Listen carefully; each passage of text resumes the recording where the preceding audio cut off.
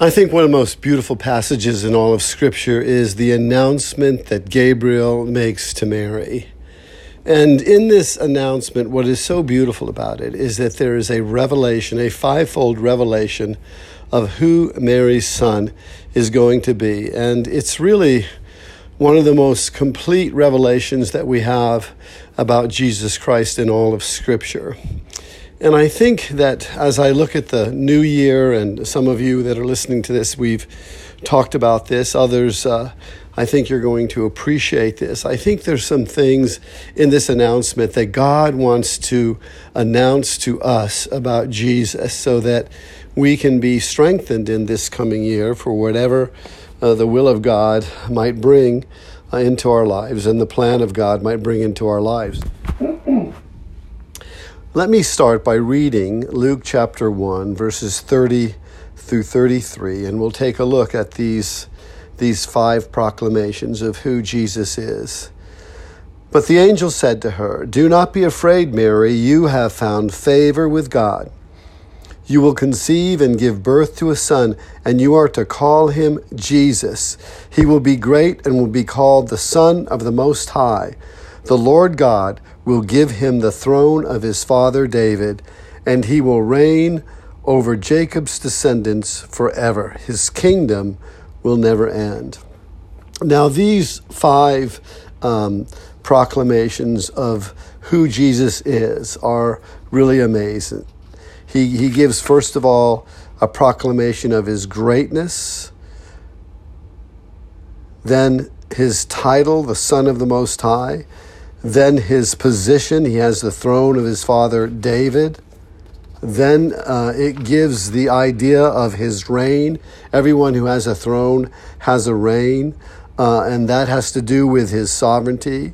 Then it talks about his kingdom, and that has to do where he reigns. And you know that if you don't understand the kingdom, you cannot understand Jesus, because he came preaching the gospel of the kingdom. And those things are so significant. His greatness, his title, the Son of the Most High, his throne, and his reign and his kingdom. And all of those are really significant, and they bear looking into. But I just want to look at the very first one, because this is the one that struck me the most, and it has to do with his greatness. And it says in Luke 1 here that he will be great. And I was thinking how God wants the Lord Jesus Christ to be great in us in the coming year. Now, that word in the Greek, as you probably know, is mega, and it's where we get our word mega. And mega is the prefix for lots of things in English. But the idea of mega means to be overwhelmingly, powerfully above everything, I guess, is the best way to really describe it. And what is Scripture trying to tell us when it says that Jesus will be great? What does it mean? And you know, I always believe that Scripture interprets Scripture. And so just spend a little time, and this is what I've done, looking at how was this word used in describing Jesus. And actually, the book of Hebrews gives us an answer, because there's two ways in which the greatness of the Lord Jesus Christ is portrayed. And I believe these are the two ways that the Holy Spirit and our Heavenly Father would have Jesus be great in us. And it has to do with the fact that he is our great high priest, and he is the great shepherd of our souls. He is our great high priest, and he is the great shepherd of our souls. And I want us to listen to Hebrews 10:21 and 22. And it says this: "And since we have a great priest over the house of God, let us draw near to God with a sincere heart, in full assurance of faith, having our hearts sprinkled to cleanse us from a guilty conscience, and having our bodies washed with pure water. And I believe that in the coming year, that what we want to do is make sure that in our relationship with Christ, that we see him as our great high priest. And this really has to do with our being able to be near God. It has to do with our nearness of God. And the idea here is this, is that we can draw near to God because Jesus is our high priest, because he became that by the shedding of his blood, and he opened up a new way into the Holy of Holies. And we go through him and through his not only being the high priest, but being the sacrifice. But not only that, it says also in Hebrews that he always lives to make intercession from us, that he stands interceding for us. And so the idea that Jesus is great, that he is a great priest, has to do with the cleansing that we have. And this is what it says here: having our hearts sprinkled to cleanse us from a guilty conscience, and having our bodies washed with pure water. And because of the cleansing that comes through Jesus Christ by his priesthood, we can have a clear conscience. And I love what it says here, that we can draw near to God with a sincere heart in full assurance of faith. You see, the enemy tries to destroy faith. And how he tries to destroy faith is through the fact that we have sinful natures and we commit acts of sin. And we listen so carefully to him when he condemns us, when he causes us to feel guilty, even after we've confessed our sins, and even after we've repented. He wants us to never forget the fact that we are sinful and that we have committed acts of sins. And so he will constantly come against the greatness of the Lord Jesus Christ in this area of your life, and he will tell you, you have no priest, you have no forgiveness, you have no cleansing, so you are not worthy to draw near to God. But nothing could be farther from the truth. And I think this is why the angel declares this, proclaims this to Mary about Jesus first, that he will be great, because the Father sent him to be a sacrifice of atonement, or a propitiation, as the word is translated, for our sins. And so the priestly ministry of Jesus Christ is our entranceway into the heavenly realms. And it is our entranceway into a relationship with the Heavenly Father. And so one thing I think we need to do in this coming year is to remind ourselves, I have a great high priest. Now, the book of Hebrews goes into great detail about this priesthood, and we won't do that here. But I think you can appreciate in these two verses from Hebrews 10 the importance of the fact that when the angel Gabriel says that Jesus will be great, we see in Scripture that one of the ways that he is great is that he is a great priest. And that guarantees our forgiveness, and it guarantees that we can draw near to the Father with full assurance of faith and with a clear conscience because we've been washed. Now, the second way in which Jesus is great is that he is the great shepherd of our souls. And I love that. Listen to the blessing from Hebrews 13, 20 and 21. May the God of peace, who through the blood of the eternal covenant brought back from the dead our Lord Jesus, the great shepherd of the sheep, equip you with everything good for doing his will, and may he work in us what is pleasing to him through Jesus Christ, to whom be glory forever and ever. Amen. Now, that is just so beautiful. And it calls attention, first of all, may the God of peace, who through the blood of the eternal covenant, and there is that sacrificial covenant again, and it goes back to the priesthood. It is the shedding of the blood of the Lord Jesus Christ as the Lamb of God who takes away the sins of the world.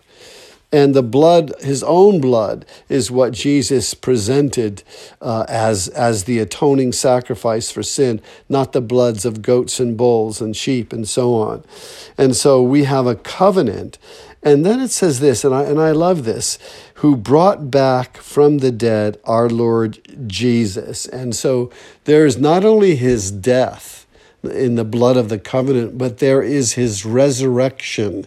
And whereas the blood of the covenant points to the high priest, the resurrection points to the life of Christ, not the death of Christ. And in pointing to the life of Christ, it says this about Jesus, the great shepherd of the sheep. Wow, the great shepherd of the sheep. You see, that is the second way that Jesus is shown in Scripture to be great. First, he's a great priest. Second, he's the great shepherd, the great shepherd of the sheep. Now, of course, as soon as you hear that little phrase, you can't help but think of Psalm 23. And I think that's exactly what the Holy Spirit wants us to do, to be so mindful of that beloved psalm, that is who Jesus wants to be to us. Not only our great priest, but our great shepherd. He's the one who protects and guides and provides for us. And in this, it has to do with our continuing relationship with Jesus Christ as we follow him and as we walk with him throughout this life. And you can simply review Psalm 23 to get a sense of all the beautiful things that are promised to us. As Jesus says, our great shepherd, there's rest and there's protection and there's provision and there's all of those things that I'm sure you can bring to mind as we're even talking.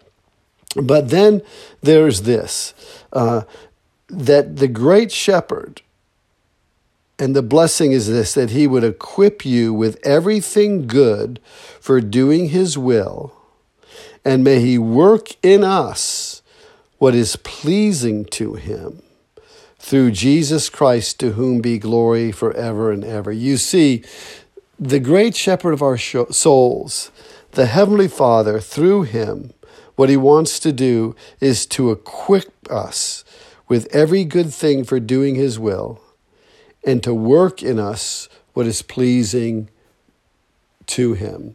So as we follow the great shepherd, what God does is he equips us. He equips us with good things to do his will. And this is what I think. I think those good things are the elements of Psalm 23. All of those elements. He's my shepherd, I shall not want. He leads me beside still waters. He restores my soul. He guides me in the paths of righteousness. All of those things. Those are the good things that the shepherd equips you with so that you can do the will. Think about this. If you and I lived out Psalm 23 and we walked in it, wouldn't we have everything we need for doing the will of God? And wouldn't, as we lived out those things, wouldn't it be working in us what is pleasing? And then the third thing, to whom be glory forever and ever. Those three things are what the great shepherd wants to do in us as he works out Psalm 23 in our lives, that we'd be equipped with every good thing to do his will, that we would please God, and that we would bring him glory. We'd be equipped, we'd please God, and would bring him glory. So this first announcement And again, there's 5 of those things that are so rich about Jesus Christ in that passage from Luke that I read you. But what struck me was this first one, that he will be great. And as I said before, that his greatness is demonstrated in 2 ways. He is your great high priest. That guarantees your cleansing, guarantees your forgiveness, guarantees that he mediates between you and the Father, and guarantees that you can draw near with a clear conscience and full assurance of faith. He also is your great shepherd. And what that does is that it equips you for doing his will. It works in you what's pleasing to the Father, and it causes you to glorify the Father. So I pray that in this coming year, in this month of January and onward, that one of the things we would bring to mind often in a little breath prayer, you know those little breath prayers. Father, thank you that Jesus is my great priest. Father, thank you that Jesus is my great shepherd. And to call on Jesus and to say, Lord Jesus, I proclaim you in the midst of this, what's going on right now in my life, that you are my great priest. And we would avail ourselves of what that means. Or we would come and say, Jesus, I thank you that you are my great shepherd, and I avail myself of all the truths of Psalm 23 today. So I hope that in the coming months, that proclamation would be something that you say often to your Father. Father, thank you that Jesus is my great priest, and thank you that Jesus is my great shepherd. Amen. Happy New Year.